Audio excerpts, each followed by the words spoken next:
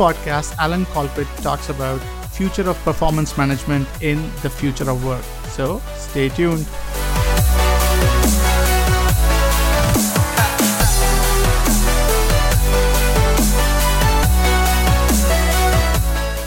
So welcome everyone to Jobs of Future podcast. Today we have with us Alan Colquitt. Alan is a talent management, organizational change and human capital analytics expert.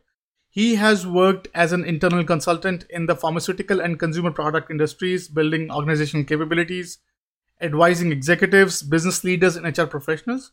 He is frequently sought out by private and public companies, consulting organizations, professional organizations and academic institutions as an expert advisor. He is a frequent speaker, presenter at professional meetings and conferences on a wide variety of talent management and human capital analytics topics. His thinking and research appeared in many books, chapters, articles, blog posts, magazines, and white papers. Alan is a licensed psychologist in the state of Indiana. With that, Alan, welcome to the podcast. Oh, great. Great to be here. Interesting. I think one of the very fascinating thing that I found about your profile is obviously you have a background in performance management and you have a psychologist degree. So why don't you walk us through your journey? Like what brought you to this area of motivational control management and what's your background? Yeah, to me it's unexpected. If you asked me 30 years ago, where do you think you'll be spending your time? When you're later in your career, it probably would not have been where I'm at. So it's to me, it's kind of fascinating. So again, as you said, trained as a psychologist, individual differences.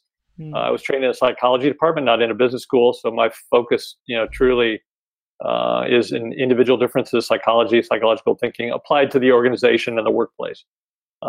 So I spent 5 years at P&G early on in my career, mostly focused on designing employee, hiring and selection systems, development systems.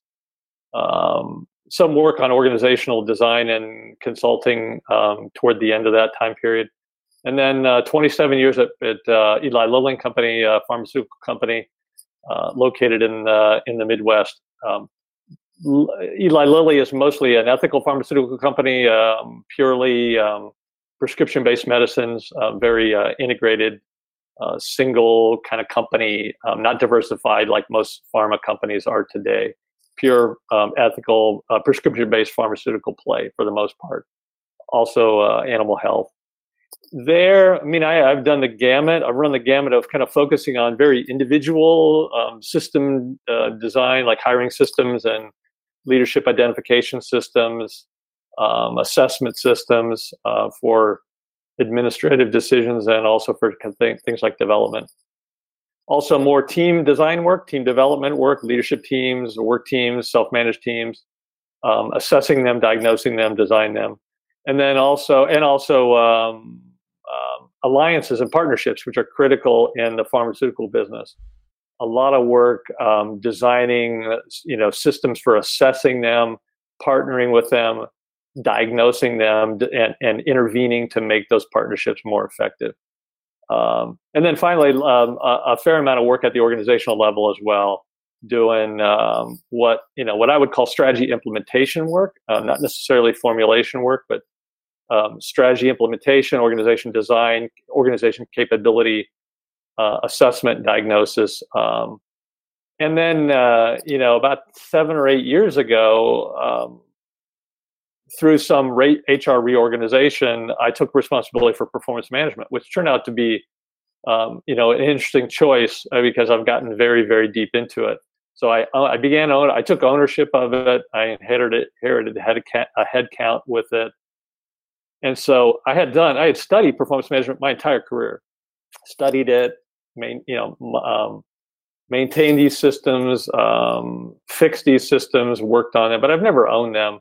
When I took ownership for it about 7 years ago, I immediately started getting all the hate mail and all the phone calls. And so that led me down this kind of journey to deep study and deep understanding of the science behind performance management and understanding all the forces that are driving it and the practices and the effectiveness of them and so on. So this is what kind of propelled me down the path of working to redesign performance management at the company I worked in, as also to kind of write about it, write about what I've learned in the book I wrote, published last year, and then to now be more since I retired from Lilly at the end of last year, now I'm much more kind of an evangelist, kind of trying to spread the word in this area, and doing some consulting and advising as well, but also writing and things to kind of promote the ideas that I've got. So since I retired, so a little consultant my current role is really part-time consultant, part-time teacher, faculty, professor. I signed on with an HR think tank. Some of your listeners, and you may be familiar with Ed Lawler and John Boudreau, the members of the Center for Effective Organizations at USC, University of Southern California in Los Angeles. Signed on as an affiliate research scientist with them. So I'm kind of playing in a number of different sandboxes over the past 6 to 8 months, but performance management kind of evangelist is a primary one. Interesting. Thank you for walking us through your background. So tell us more about your academic side. Like, what do you do on the academic front nowadays? Yeah, well, mostly on the academic side, it's purely teaching. I've taught MBA in the MBA program at the Kelley School of Business at IUPUI, which is an Indiana University, Purdue University satellite Indian campus in Indianapolis. So traditional org behavior for MBA students, and then also at Butler University, another smaller local private university here in town, taught organization behavior there. But I have always been kind of an academic thinker, always been very theoretically oriented, interested in theory, interested in theories and frameworks as a way of explaining and understanding practices and which practices are optimal, whether it's for onboarding or for hiring or for development and training or for leadership. So I've always had one eye on the outside looking at science and what's happening in science, whether it's in leadership or performance management or rewards, and one eye also on the practice, what's happening in practice in organizations. So I've always been fairly externally focused, whether it's more academic and what's happening at universities or in practice and understanding what's happening in organizations. Interesting. We'll resume after a short break. This part of the podcast is brought to you by First Friday Fair, fastest AI-powered way to find your next opportunity. Check out the website firstfridayfair.tao.ai and find your next dream job. Let's get back to the podcast. Interesting.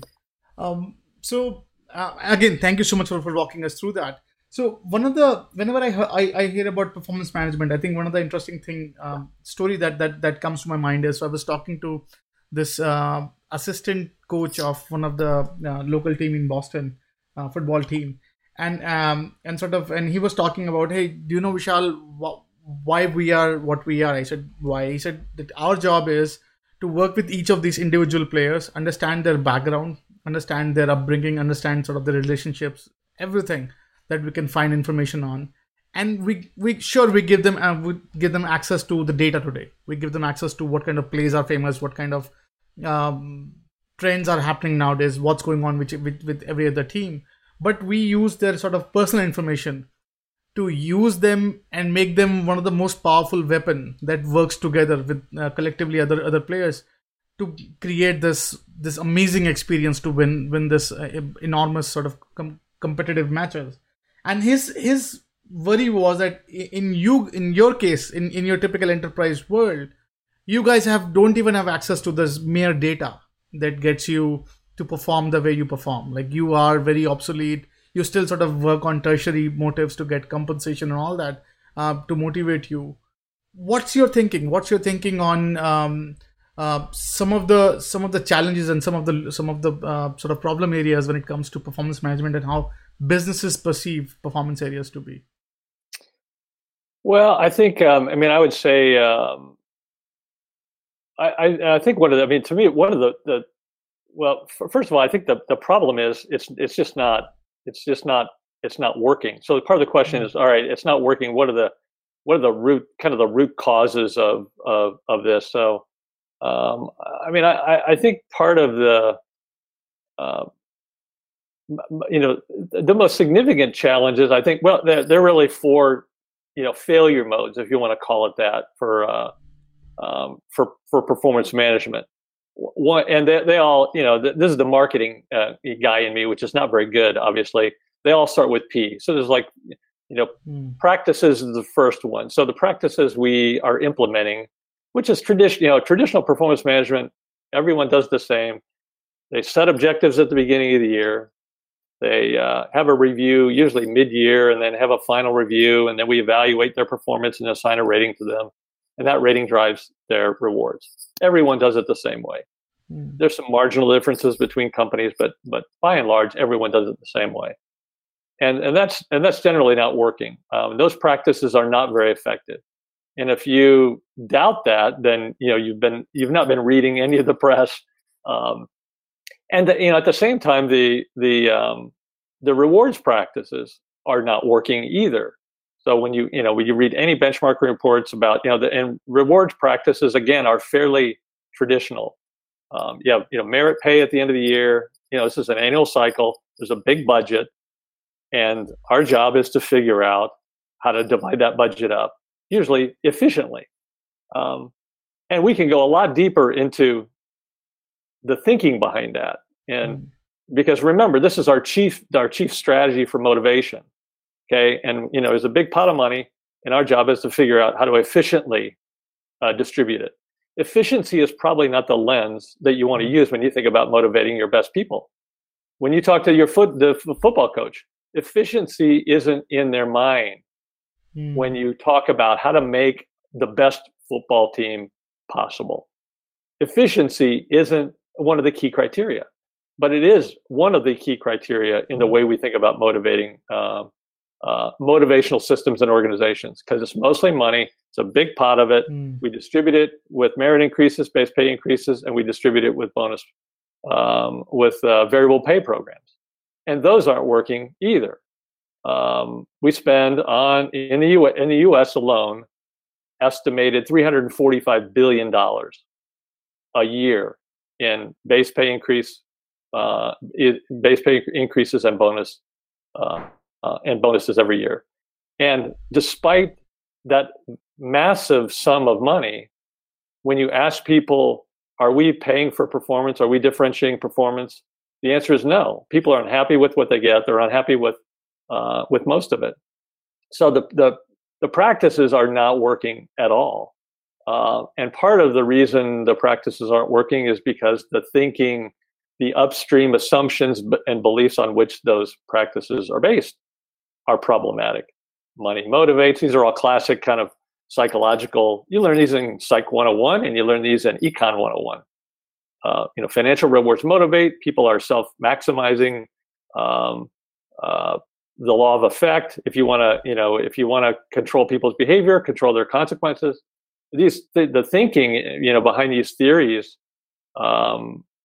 is vintage 1920 in some cases, and vintage 1950s. It certainly is. The thinking and the theories behind these practices are vastly outdated, and it's not surprising the practices are not effective. So the paradigms behind these practices are not effective either. And in the case of performance management, the purpose is a problem as well.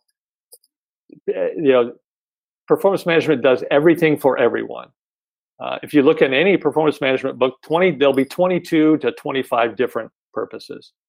And if one process cannot effectively serve that many masters, way too many masters, conflicting expectations, there's no way this process will be effective. And then finally, there's a whole propaganda problem that with lots of focus on benchmarking, lots of focus on relying heavily on HR think tanks and big external consulting firms to guide us here. And so what happens is everyone is is shifted to the mode. Everyone is focused on modal common practices, which are not necessarily effective practices. So I think that the problems with this process are very broad, lots of problems, and they're very deep, which is why they're so resistant to change. Lots of tinkering. Companies continue to change this process every year or every 2 or 3 years. And they're always tinkering at the margins, and they're always tinkering in the orbit of the current traditional paradigms. Money motivates, pay for performance and contingent rewards motivate, and that kind of thinking, classic kind of agency theory, tournament theory. If you want people to, you need carrots and sticks. That's what it's really primarily all about. So the problems are very broad, very deep, which is why you haven't seen much change. Interesting. And if you look at the current authors, so when or current sort of researchers, when it comes to either Daniel Pink or like all of these guys are writing a lot about, hey, motivation is critical, like to understand what motivates people, and it's important. And right now it's not necessarily money, like it works, but then you see a sort of a decline in the performance. It just does some limited sort of things to help. So what is the resolve? Like what's your take that how is that landscape of performance changing when it comes to sort of how businesses could motivate their people and sort of have them as a high performance individual? We'll resume after a short break. This part of the podcast is brought to you by First Friday Fair, fastest AI-powered way to find your next opportunity. Check out the website firstfridayfair.tao.ai and find your next dream job. Let's get back to the podcast. Yeah, I mean, I think the and Pink, I think Pink did a good job of laying out the problem statement. I think there were some things that Pink left out of the book. We're talking about the book Drive, published 7 or 8 years ago now. But the idea, I think the basic idea and the research foundation, that the great thing about Pink is the research foundation for Drive was pretty strong. Some people will quibble with it, like many people will quibble with whether money motivates and performance-based pay motivates. But I think the fundamental idea is that the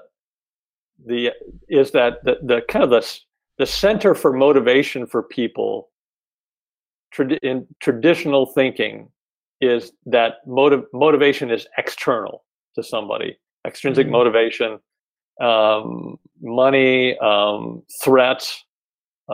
This is classic agency theory, and for those of you interested in labor economics, and this is a really a problem theory, because a lot of what we do is based on agency theory, which says you have a principal, which is a company, and an agent, which is an employee, and this is classic in economics, is that both are self-maximizing, both are self-interested.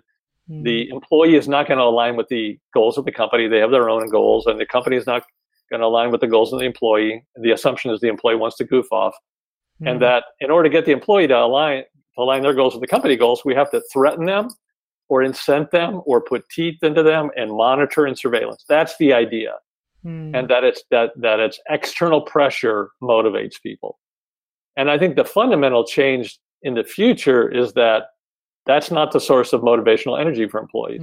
The future is more around, people are looking for, is more around purpose, and Pink called, purpose, mastery, and autonomy. And the thing Pink left out that is critically important, this is from Edward Desi's research, is belonging. So I think that, the big ideas for motivation and control, and I use control in a good way. Organizations need predictability, and so there have to be control systems set up for what do we work on and what don't we work on. So I think PM is a control system, but in a good way. So I think the center of the universe shifts from motivation is outside to motivation is inside. What we need, we need to, one of the big ideas is PM needs to focus more on goals and direction and purpose and meaning than it does evaluation and differentiation and rewards. So a sense of purpose and meaning are critically important to motivate people, which is why you find people doing things and volunteering, doing volunteer work, 40, 50 hours a week, whether it's Wikipedia or when the Malaysia Air disaster happened, there were thousands, tens and hundreds of thousands of people sitting at the computer looking at video feeds for debris. And no one was paying them to do any of that. These are people that are just committed to serving a larger purpose and will do this without extrinsic rewards. So real purpose and meaning and goals and direction in performance management are the optimal way to create that.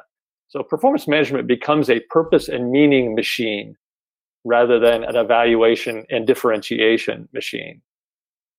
Number one.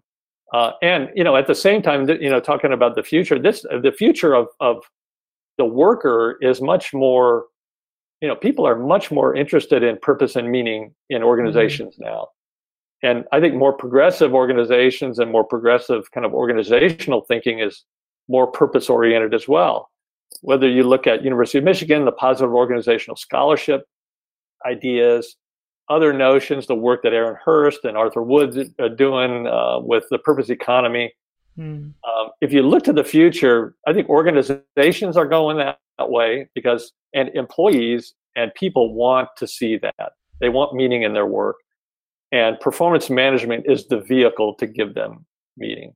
So I think that's a key part. Belonging is another key part. And that's the piece that Pink really missed out on, I think.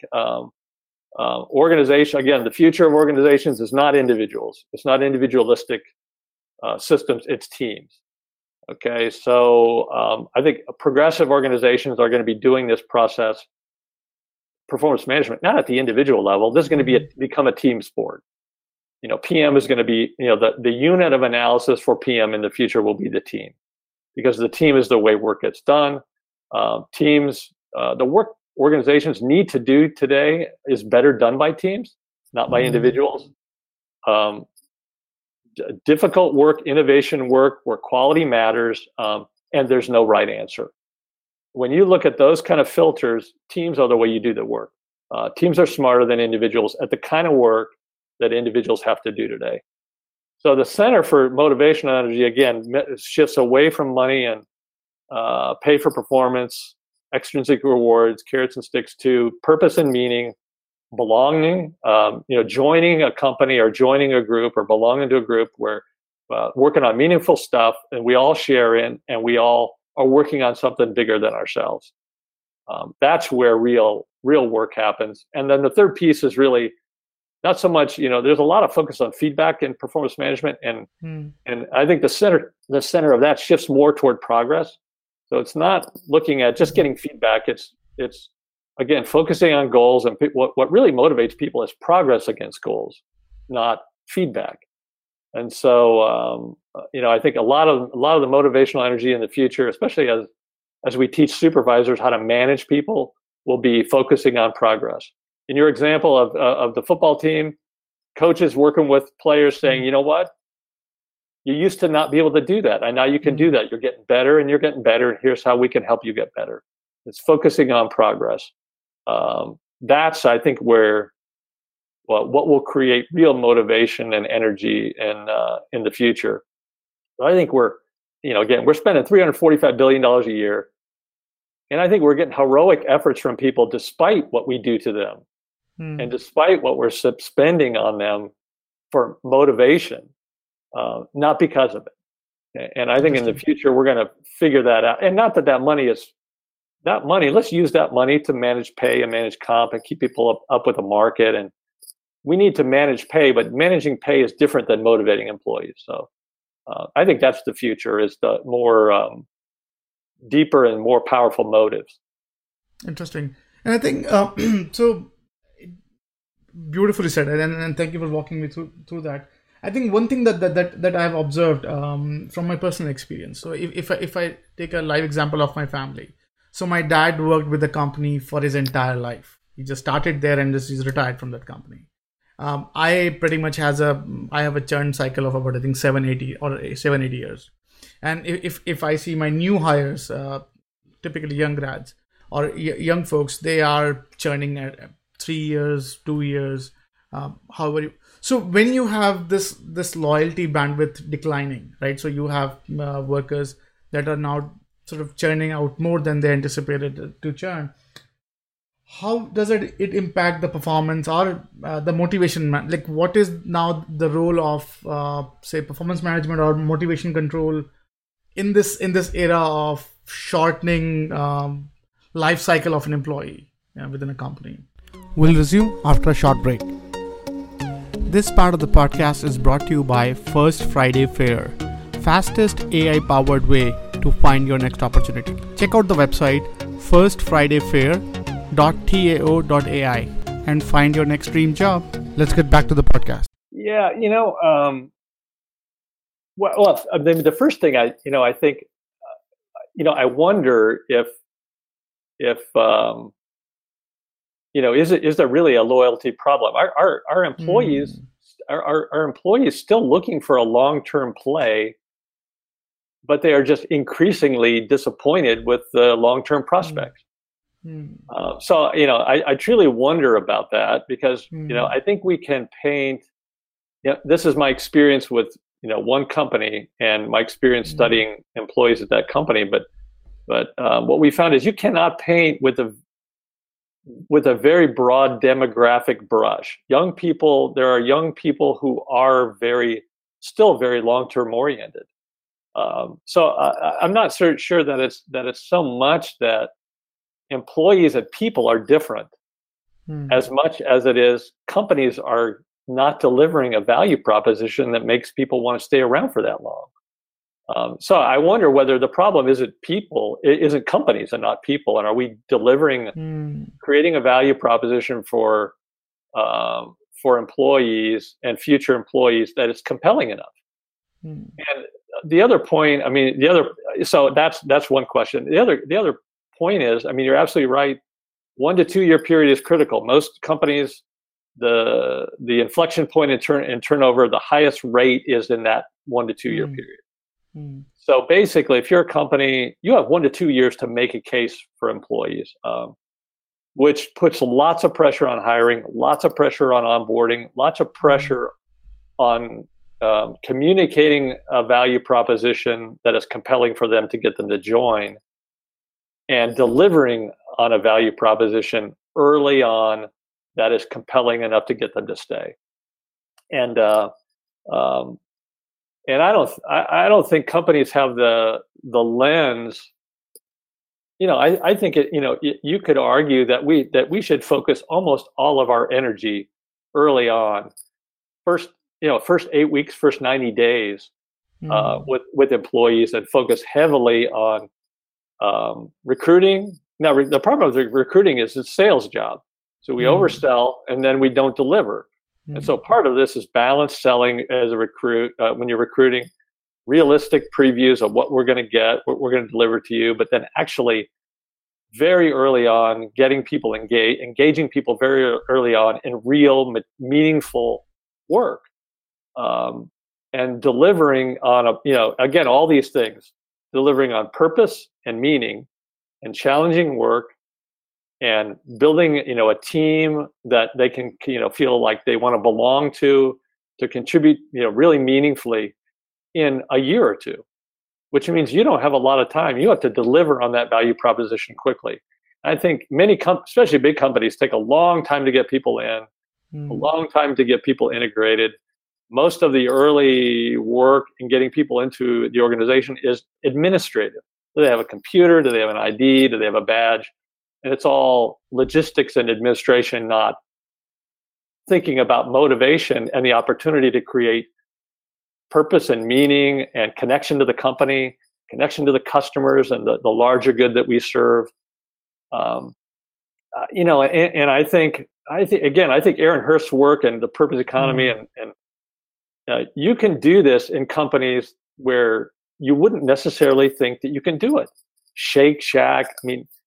You can do this in large companies where, it's easy to do if you work for a hospital system or where the purpose is noble to begin with. But I think people can get very excited about about what companies deliver to customers and other important stakeholders, and we just spend very little time engaging them in that kind of context. And I think that kind of context in the future will be critical because you have to create meaning and purpose. Otherwise, people won't hang around. And I think we're going to see this cycle happen. If you can't create meaning and purpose, a compelling purpose and challenging work that engages people, they're going to find someplace else to go.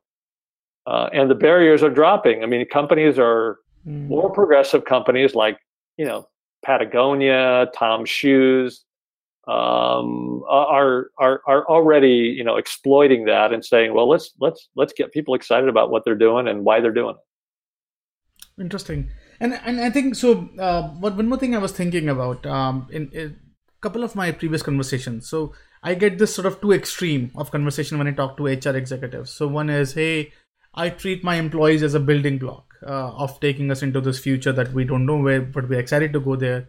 The other mindset is, hey, employees are Kleenex. So we use it, we exhaust it, and then we throw it out, right? So, and then sort of we look for the new sheet now to keep my table always fresh.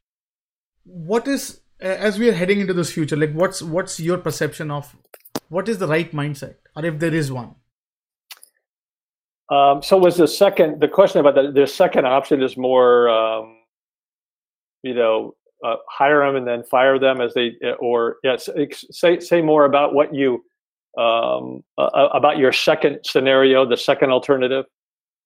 So it's basically, the argument is that, so I was talking to this company, one of the Fortune 500, and sort of growing rapidly. And they were saying that for last 2 decades, their core has been shrinking. The core sort of companies that pretty much represents that company. So basically, their perspective is that employee to many perspective for us are these Kleenex sheets that we get the freshest batch, clean the table, looks beautiful, and throw it in the garbage. And then there's a huge discussion of, hey, so does that mean that it's Kleenex's job to keep itself fresh after taking care of your whatever, or do you own a responsibility of cleaning the sheet for the next guy to use, or whatever that argument, right? So that's the case. So which one do you think where we are heading to, and what's the resolve? Well, I mean, I think we're heading in that direction, the second option now, and I'm not sure that that's the right strategy. That's the appropriate strategy. Because I think, what's happening is there are fewer traditional building block employees in companies, much more outsourcing, much more contracting, and this is all focused on cost, right? And again, focused on cost, and you go up one level, focused on shareholders. How can we create shareholder return? How can we manage our costs, keep costs down? That's pushing jobs outside, pushing jobs offshore, pushing towards contractors, and much more to keep variable costs down, much more flexible arrangements. So we can, and remember, this only works if you can fire these people, and cut contractors. So I think the move toward employees kind of as Kleenex sheets, I think is driven by short-term cost pressures. And I just don't know whether that's, and the assumption is that we treat them like Kleenex and like resources, like capital resources. And I think the reality is that's in the future, that's not going to serve us well. Those of us who work in big companies, with big procurement organizations, know how we treat vendors. Okay, we get the thumb screws out, we put the thumb screws on them, and we squeeze them to get every last dime from them. And that kind of approach to treating, human capital resources, I think in the future, is not going to be effective, because what you find is when you treat vendors that way, they don't help you diagnose your business. They don't help you improve your business. There's nobody better to help you improve your business than somebody that does business with you. We do that with IT contractors, in a huge way. We treat them terribly. They don't help us. They see problems with our processes. But because we treat them so terribly, they're not interested in helping us with our processes. I think in the future, it's going to be different. In the future, you are going to be dependent on these people for your work. You're not going to be able to treat them like Kleenex. You're going to have to treat them like full partners. Because you're going to have partners that they're going to be partners. They're not going to be vendors. Because they're going to be doing work that isn't trivial work anymore. They're going to be doing work that is more core for your strategy. And the reason that's going to happen is because you're not smart enough as a company. You're going to have to depend on them. You're not smart enough or you can't, you don't have the budget, or you don't have the latitude to hire all these people. So you're going to have to admit as a company, we're not smart enough to do it on our own. We're going to need these outsiders, and we're going to need their creative energies and their ideas and their insights, not just their low cost services. And I think it's, that's already happening in the healthcare and pharmaceutical industry, where when you look at lots of pharmaceutical innovation is not coming from internal R&D labs.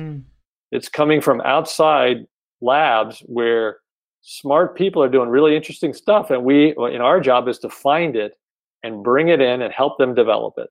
So I think the partnerships are going to be critical in the future. So whether they're our own or inside our walls or outside our walls, we're not going to be able to treat our resources like that. We're not going to get the innovation and ideas from them if we do. Interesting. And I think so. Your mention about stockholder value, I think it reminded me of a very interesting conversation I had with one of the CFO of a reasonably sized company, and I was talking to him about this value creation and sort of how much cost is impacting the decision making, and he gave me a very interesting example. So he said, Vishal, you know what? Imagine in a world where all of your customer run away. Would you survive? I said, no. He said, imagine if all your employees run away. Would you survive? I said, no. He said, imagine all the shareholders run away. Would you survive? I said, maybe. Right. So he said, that's the market perception that needs to change. That many times, many businesses rely too much and sort of too deep into sort of keeping the shareholders happy on the company, ignoring their workers or the clientele. And said eventually what will happen, and I think you pointed out that Tom Shoes and a lot of these companies are emerging who are now keeping sort of employees and their customers at the front and center and saying, okay, we'll be just loyal to these guys. We don't care about price earning ratios. We'll do well. And Amazon is a great example. A lot of companies who are just showing negative returns and still surviving a pretty good run when it comes to in stock market. So what's your take on that? Like what's your take in this sort of new mindset of how it is impacting the performance and sort of how should the businesses who are doing it right are what's their recipe of success when it comes to looking at improving the performance and motivation of the workers? Yeah, I just think the lens. It's the lens is the problem. The lens of focusing on shareholder return, and the way that gets implemented in organizations is cost reduction and short-term profit. Focused on exploitation versus exploration. And so I think the market will sort out the winners and the losers in terms of exploration, the value of exploration versus exploitation. But when it comes to managing employees and to managing those activities, you manage exploration activities very differently than you manage exploitation activities. And we manage those activities the same way always. So we always use a short-term cost, extrinsic motivation, financial lens to all of our activities and organizations. And I think that just has a cost. So what we end up with is, again, this lens of $345 billion of investment money in motivation. But it's not really looked at that way. That's looked at, that budget is looked at as something that we can cut. And what you find is companies routinely underspend that budget for themselves because it gets cut, and what we have is this short-term kind of shareholder financial cost mentality applied to activities and, motivation that probably shouldn't be thought of it, with that kind of lens. And so, that's why I think one of the chief problems in the reward space is because one of the most prominent problems in the reward space is cost reduction. And the reality is, maybe we shouldn't be thinking about motivation only in the reward space. Maybe we should think about it in other spaces, because those budgets are going to get cut. And we need to realize you can motivate people without necessarily increasing those budgets. So it's changing the whole way you think about what you do with that budget, and other ways to motivate that don't really cost any money. And that's the big paradigm. One of the big paradigm problems with performance management is this zero sum kind of thinking. That you got a big pot of money, and if we spend more here, we have to spend less here, and it's always a zero sum game. And motivation isn't a zero sum game. I mean, everybody can be motivated. You don't motivate some at the cost of motivation of others. And so I think we just have to change the way we think about motivation, and not think about it in terms of financially, but also just thinking more, thinking more explorationally about the activities that HR engages in rather than exploitatively. And it's not just a cost game. It's not just a short-term return game, but a long-term investment game. I think that's one of the most fundamental problems with HR is it all gets lumped in together. It's all a cost game. It's all an expense, not an investment. And we have to think of motivation more as an investment than an expense. Interesting. And I want one more perspective, one more of your perspective, and one interesting thought. So motivation is always linked to, many times, number one, loyalty to certain degrees, and the change and the work that you're supposed to do. So if the work landscape itself is changing, so I think I recently, couple of years back, I spoke to one of the gentlemen from LinkedIn, and we were discussing about this research, that one of their internal research, and there was a talk about that. I think by 2025, most of us would have 1.8 jobs. So pretty much they were pointing towards this gig economy, right? So now most of us are working on instead of one, maybe on multiple jobs right now, or we will eventually be. How would that landscape be perceived from the performance lens? Like, how would businesses would look at performance management when they see dealing with more contractors than they are looking at it nowadays? Yeah, I mean, I think it. Well, first of all, this is absolutely happening. So we have to deal with it. So I think this is one of the things for me that absolutely it kind of blows up your traditional way of thinking about performance management. So how do you motivate people you don't own?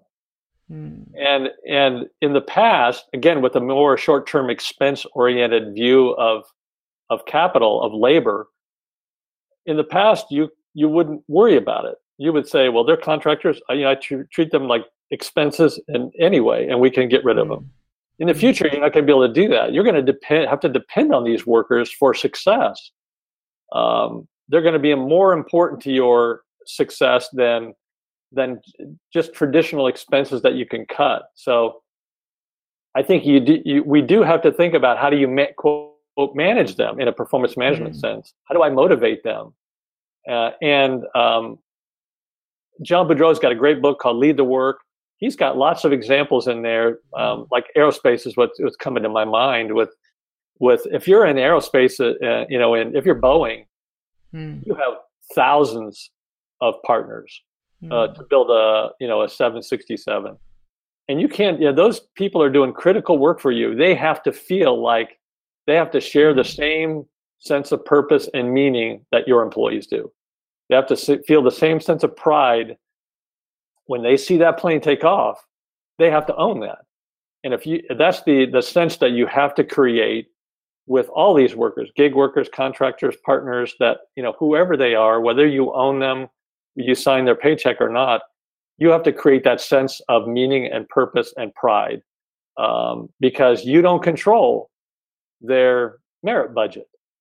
That they work for some outside firm, you don't control that. You have to give up the idea that money will motivate them, and you have to create meaning, and you have to create, belonging. They're all part of a team. You have to create a sense of, we're on the 767 team, or we're on the fuselage team, or we're on the cockpit team, and create that sense of meaning and purpose and belonging, feeling a part of something larger. And companies, I think, like Boeing, I think they've done that. I think they've created a sense that we're all working on the same thing, even though we don't all work for the same company. And, and I think the gig workers, I just love this because I came from the pharmaceutical company where we have problems that we can't solve, and we put them out on the web with an incentive and let people just get on and crowdsource solve them. What you're creating, you have to create something compelling so people you don't even know choose to help you. And sure, those people are paid, but in many ways, that's a token part of it.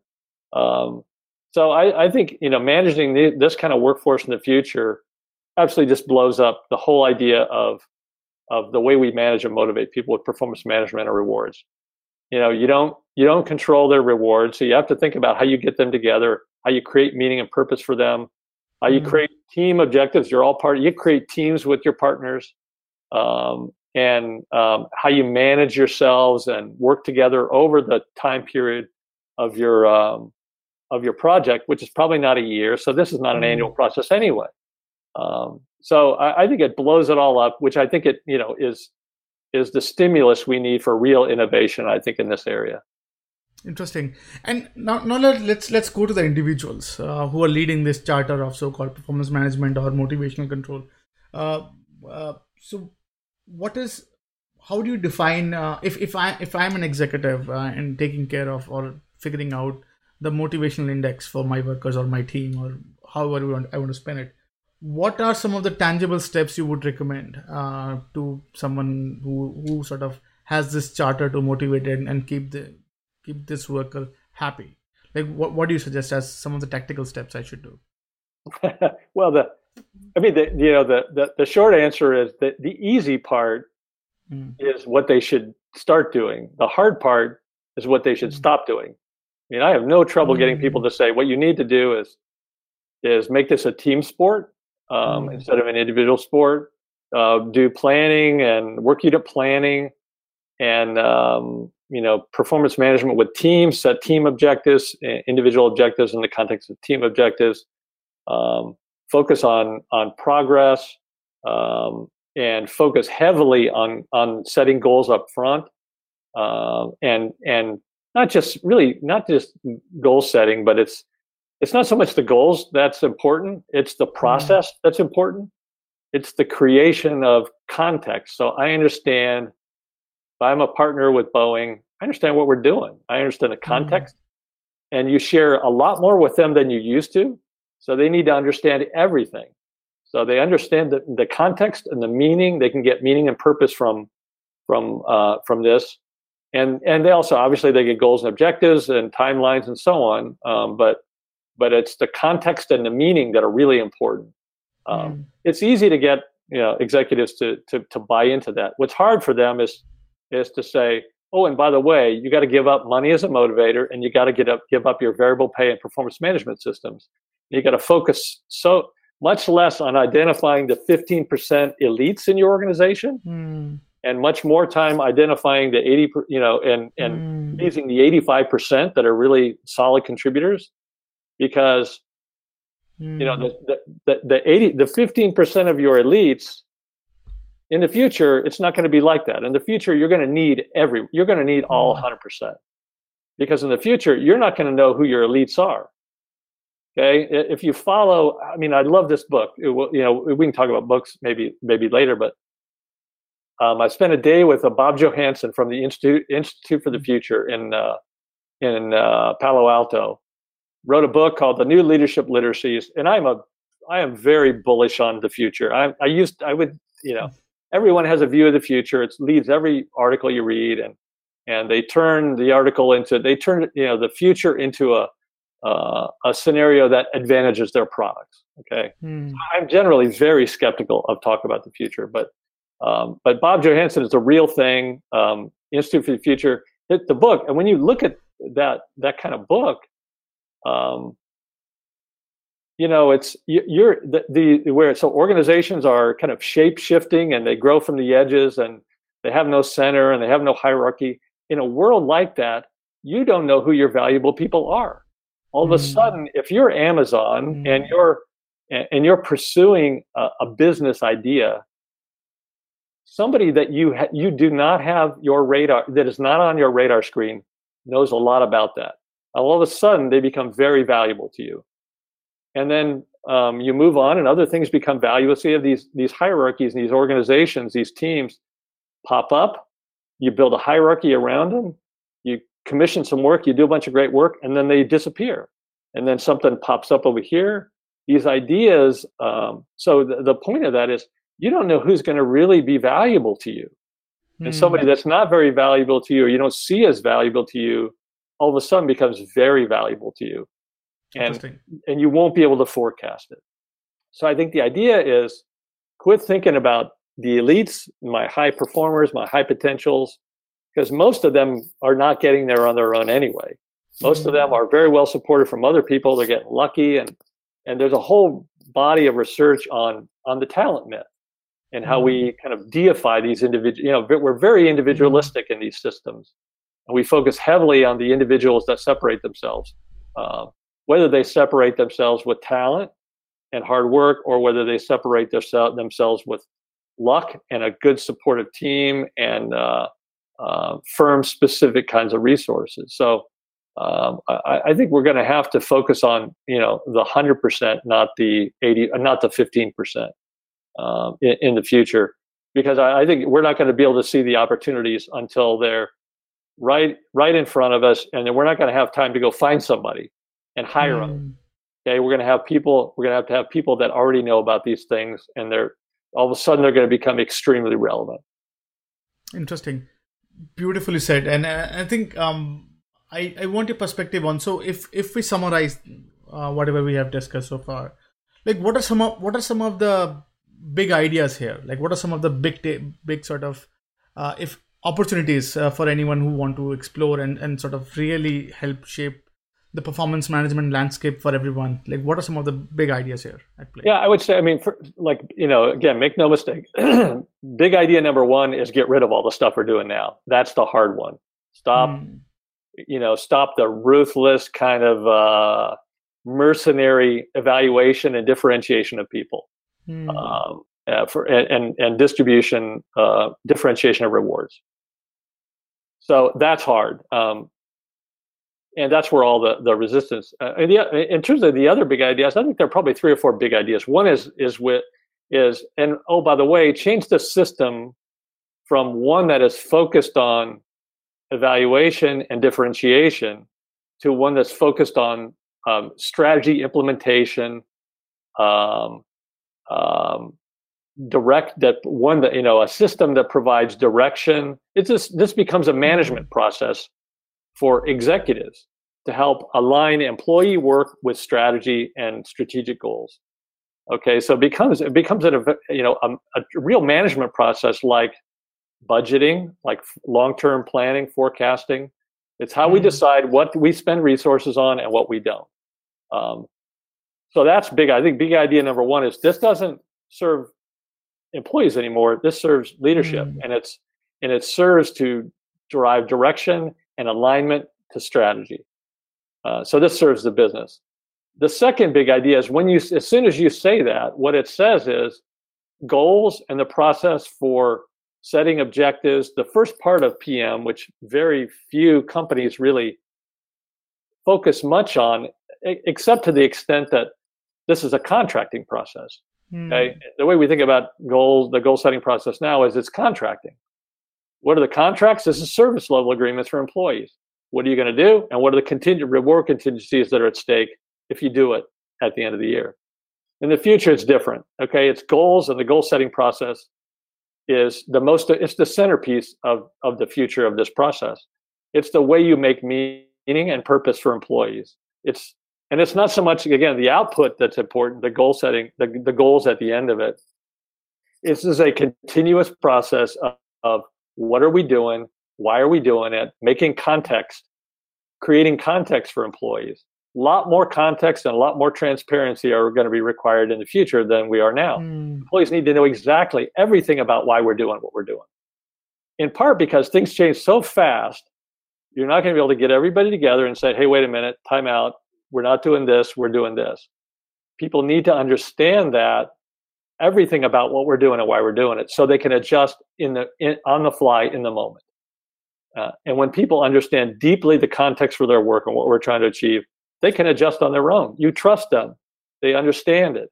Whether that's partners or suppliers or vendors, they can make these choices for the good of the business on the fly. And they're going to have to, because things are going to change that fast in the future. So big idea, I think, number 2 is goals, and the goal setting process is really central, and it's focused on meaning making and purpose, creating meaning and creating purpose for employees.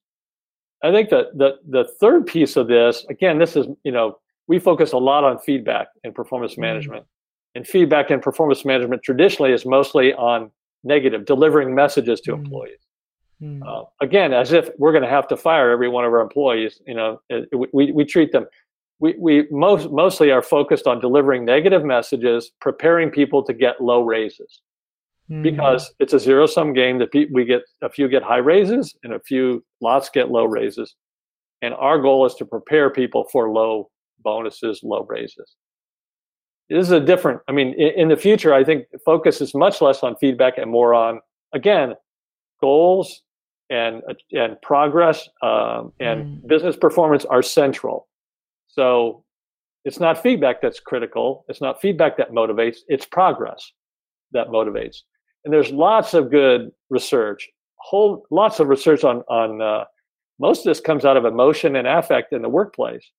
And when you dig into that research, it all comes back to progress. What produces positive emotions, positive affect in organizations. Oh, and by the way, the research is very clear. Positive affect drives performance, drives fulfillment, drives satisfaction, engagement, and so on. But when you look at what drives positive affect, it's progress against goals. So it's progress that motivates, not feedback. So I think the other big idea is that progress is got to be central to this. If you're a supervisor, you have a team, your job is progress.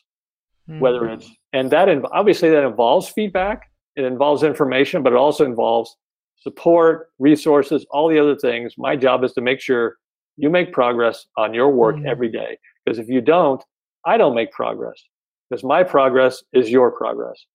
And which is really the last big idea is, again, and we said this, performance management in the future is a team sport, not an individual sport. So this happens at the team level. When we win, I win. And so we do this as a team. Traditional performance management is very individualistic. Individuals set objectives, individuals get feedback, individuals get rated, and individuals get rewarded. And I think in the future, it's not going to be like that. Teams are going to set objectives because we're all going to need to worry about how we get this work done. Teams are going to get feedback. We're going to get together as teams, troubleshoot why it's not working, figure out how to get it to work. What do we need to go? What resource do we need? And the boss is going to be providing the support, resources, coaching, all that stuff. And then in the end, I think the big change is that no mercenary, individualistic variable pay programs. It's all when we win, I win.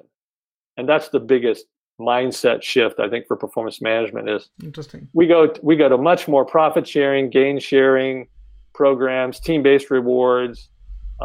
So when we win, I win. And now there are plenty of ways to manage compensation outside of that. In the future, I think you promote people more often. You don't deal with comp. People love narrow band or broad banding because administratively it's a lot easier. I think in the future we go back to narrow banding. We promote people for more often. We give them, we keep them whole with the market. We give them market-based pay increases. We give them, I think even more radically, and Netflix does this, you pay the person, not the job. In the future, the job is going to go. The job is a meaningless construct in the future anyway. Work is going to happen. Tasks are going to get reconfigured. We mostly focus on work now, not jobs. Jobs are just we can't be that specific about who's going to do what.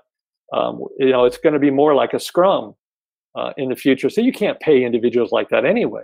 You pay organizationally, and you have much more organizational-based incentive programs, and you keep people up with the market, and promote them more often, and pay them individually. We do this we do this now in organizations, and even though we don't say it. So you had a good year. People make excuses for how they want to reward people anyway. We already create our own stories because I want to give you 6% this year. We'll find a way to do it anyway. We already pay people individually. And in the future, we're going to have as many jobs as we have people. I mean, they literally are going to be configured and configurable like that. So we might as well start thinking about paying people anyway. That's a very radical idea for comp people to get their head around. And again, Netflix does this stuff. Netflix, I think, is one of the shining stars in this area and part of it's because they designed it this way from the beginning. And if you, again, another book, Patty McCord's book on Netflix, is fascinating because they designed it this way from the beginning because they didn't have time.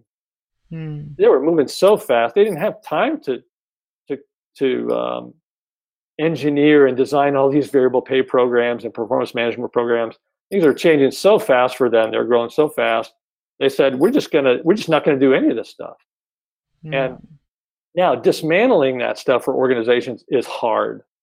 But I think it's doable. I think we're going to have to go, slowly begin to dismantle the individual pay infrastructure, the focus on bonuses and merit pay, and go back to more merit-based or market-based pay, raise people's pay with market-based pay increases, cost of living increases.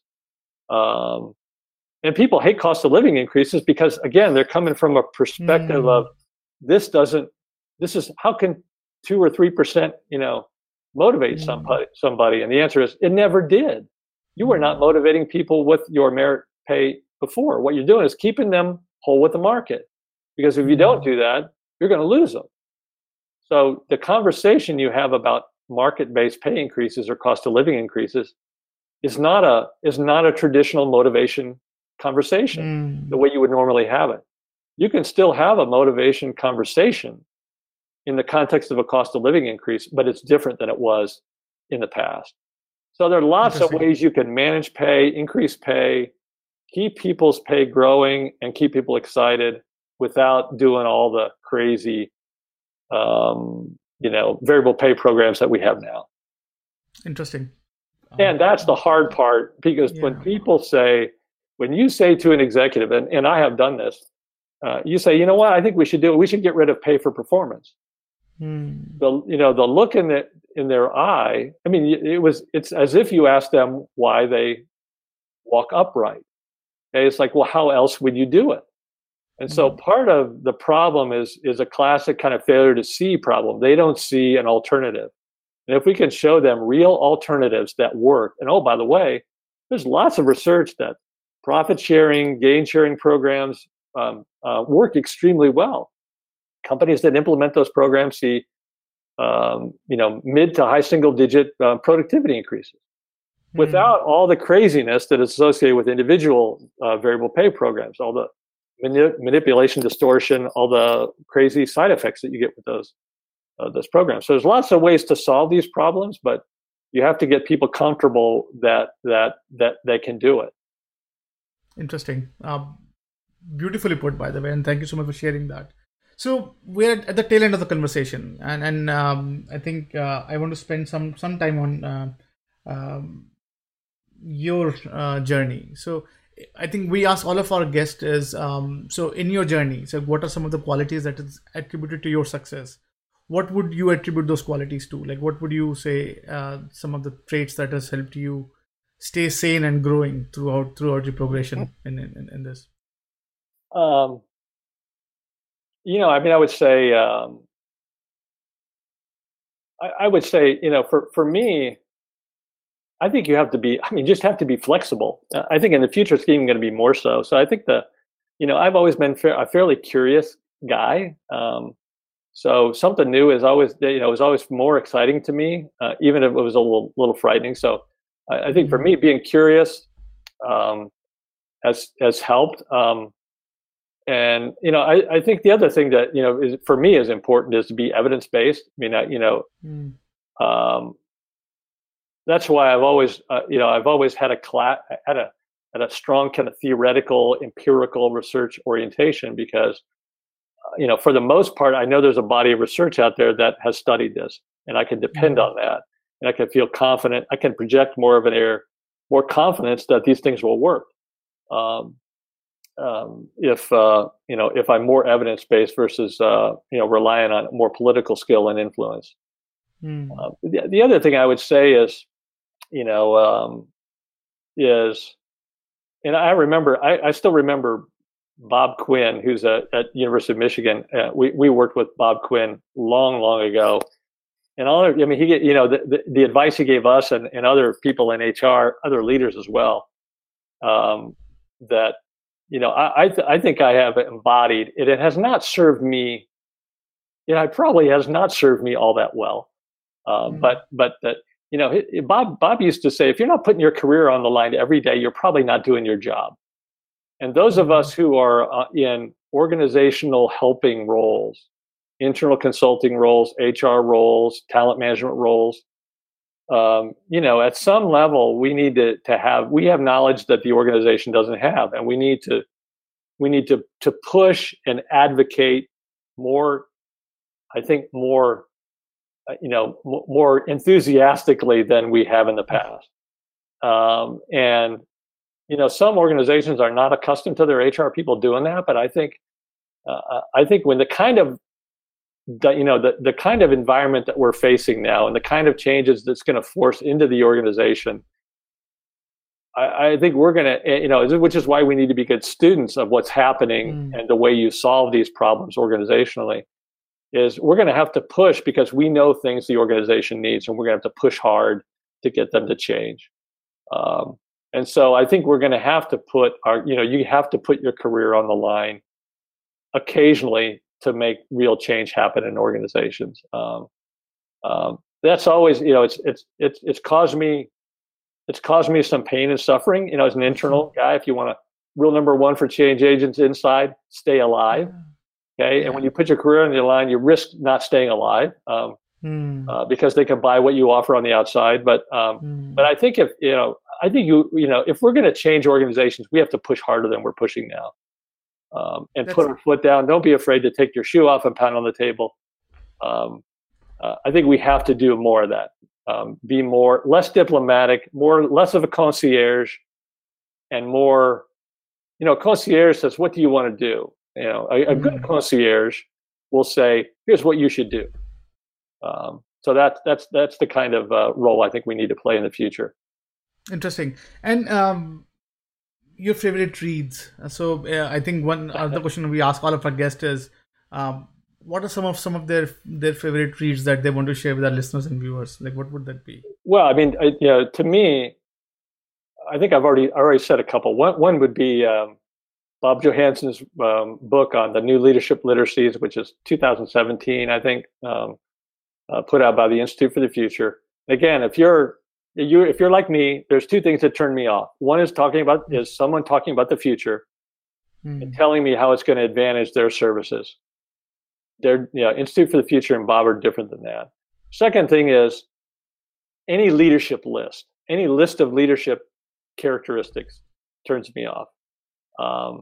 In part because, most of these things are, again, one of my favorite reads is The Black Swan, Nassim Taleb. And, what you have this kind of this thing, the narrative fallacy and the missing data problem, missing evidence problem that for the most part, people study, successful leaders and say, here are the things you need to do. And the reality is, did you go look in the leadership graveyard? Go look at all the dead leaders. They did all the same things. Okay, so I'm very skeptical about leadership lists. So when Bob's book, The New Leadership Literacies, I immediately said, I'm not going to like this. Now the reality is that's not what he's providing. This is a picture of the future, the dynamics and the kind of the vectors that are changing in the future and how leaders are going to need to respond. And it's an amazing read. I mean, it's absolutely amazing read and very quick read, but it's very, very powerful. So that one for sure. I also mentioned Patty McCord's book on Netflix. It's just a picture of somebody who did it differently. They thought differently, they act differently, and they're still very successful. Okay, so the idea is you can dismantle this stuff and still be successful. You need to reality test and say, well, maybe my fears are not justified. Maybe all my best people won't leave if we abandon our kind of ruthless individualistic pay practices. And we found that's not why our best people were there to begin with. And so part of it is just reality testing. So that's a great read on how you think differently about this stuff, and a case for suggesting maybe we should consider it. The other read, I think anyone who works, every leader in an organization should have this book on their shelf. It should be required reading before we put you in front of any decision, is Kahneman's book, Think Fast and Slow. And that's just the Daniel Kahneman's book is that's a summary of all of his research with Amos Tversky. And you can read Michael Lewis's book as well, which covers a lot of that. It's a little easier read. Think Fast and Slow is not written in a narrative kind of fashion, but it's absolutely critical. If you make decisions in organizations, you have to read it. I mean, it's all about bias and ways, the things that get in the way for of good decision making. Chief of which is intuition and fast thinking. So should be required reading. I'd say the last thing, and I mentioned this as well, one of my favorite change books, and this is a fairly old book today, but I love this book. It's it's called Leading Strategic Change by Hal Gregerson and Stuart Black. It's like a early 2000s book, and I use it a lot, and I talk about it in the book I wrote. But there are three reasons why organizations and individuals fail to change: failure to see, failure to move, and failure to finish. So some companies, they don't see the need to change, and they don't change, and they go out of business. I think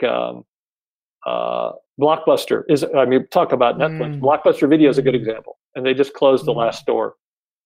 So the end of an era. Toys R Us may be another good example. But Netflix or Blockbuster never saw Netflix coming. I mean, at some level, their business model was bricks and mortar, late fees. They suffered from a failure to see. They just didn't see the changes in the marketplace happening. I think they also suffered from a failure to move. Once they saw it, Reed Hastings came in and actually presented to the Blockbuster board and said, "Let us manage your online business." They were laughed out. So once they saw the things happening, they failed to move. So you see the changes that you need to make, but you can't make them. Mm. And then the last is kind of failure to finish. So some people get started, they make changes and they start down this path, but they lose energy, they lose momentum, and they don't finish. So that book is what we suffer from in this part, especially in the talent management, HR, performance management, rewards, is a failure to see. When you say to an organization, and I did this, the reason I wrote the book I wrote was after a conversation with someone at a regional medical center who was at a conference wanting to learn how you implement more contemporary pay for performance management systems. And I remember asking her this question. I said, are you guys having trouble attracting people? No, our people are, we love. We have a great mission-based system and mission, and people are lined up to be a part of what we're creating. Do you have trouble, a turnover problem? Do you have trouble holding on to people? No. Then why on earth are you wanting to implement these modern systems? And it's truly this failure to see. They don't see an alternative, and that's why somebody like Netflix and other companies, mostly these are small tech companies and software companies that are abandoning commissions or abandoning ratings. They're doing different things, and the sky isn't falling. Netflix didn't lose all their people; they still attract people. So it can be done. And so the Black Gregerson book is great. Thinking about how you overcome each of those three problems. How do you overcome a failure to see? How do you overcome a failure to move? How do you overcome failure to finish? It's an awesome book. Interesting. Yeah. Now we're at the last but not the least. And by the way, thank you so much for being really, really generous with your time. So if you want our listeners and viewers to take away something from this conversation, like what is that snappy bite that you could suggest listeners and viewers to take away from our conversation? Well, I'd probably go back to the comment, the comment I made about Bob Quinn. You have to put your career on the line every day. That's at some level. Again, I think I said this at the beginning. We're going to have to change. Talent management, compensation, the way we think about motivation control, which is mostly HR processes, is going to have to change. It's going to be hard. If you want easy, keep throwing money at people. Okay. But if you want effective, you're going to have to stop throwing money at people and start really engaging them with stronger motives. But the key point is that it's going to be hard. If you want easy, throw money. If you want hard, if you want effective, it's going to be hard. And you're probably going to make some enemies in your organization. You're going to say things people aren't going to want to see, aren't going to want to hear necessarily. So it's going to be hard. It's going to be a little dangerous, but you're going to have to do it. Otherwise, we're going to, I think companies are already making these changes. Progressive companies are already turning, and like anything else, there will be kind of a tipping point where you're going to be behind, and it's going to be hard. Everyone will, progressive companies will have adjusted their value proposition accordingly, and you're going to be behind. And so I think that tipping point will happen very quickly, and pretty soon companies will be behind. They'll be losing talent. They won't get the best talent. It's because they're still dealing with an old value proposition. So if you're going to change it early, you're going to have to push hard and put your career on the line, I think. With that, thank you so much, Alan. I think it was fabulous, and thank you for being really generous with your time and helping us understand the landscape of performance management. It's very critical, as we all know, the work is changing, the organization is changing, and giving us a perspective to our listeners and viewers on how the performance management will impact or will be impacted as with this change, and what some of the leaders could do today. Really, really helpful. And you're always welcome back on the podcast to share your story. Wish you nothing but success, and thank you so much for sharing your perspective with us. No, I'm happy to do it, and thanks for the provoking, perturbing the system, disrupting the system, provoking the system with what's happening in the future, because it's going to be here before we know it, and we got to be ready for it. Beautiful. Thank you so much. All right. Thank you. I thought I was sick of home, but actually I was homesick. Never really knew that I would have to grow up so quick. I'm so uncomfortable, don't know anybody here. Just a couple dudes that I met once, that's it. And I go into the booth feeling nervous. Got butterflies in my stomach like I'm so worthless. Is the mic on? I don't know how to work this. Inside I'm breaking down, I hope I'm not up on the surface.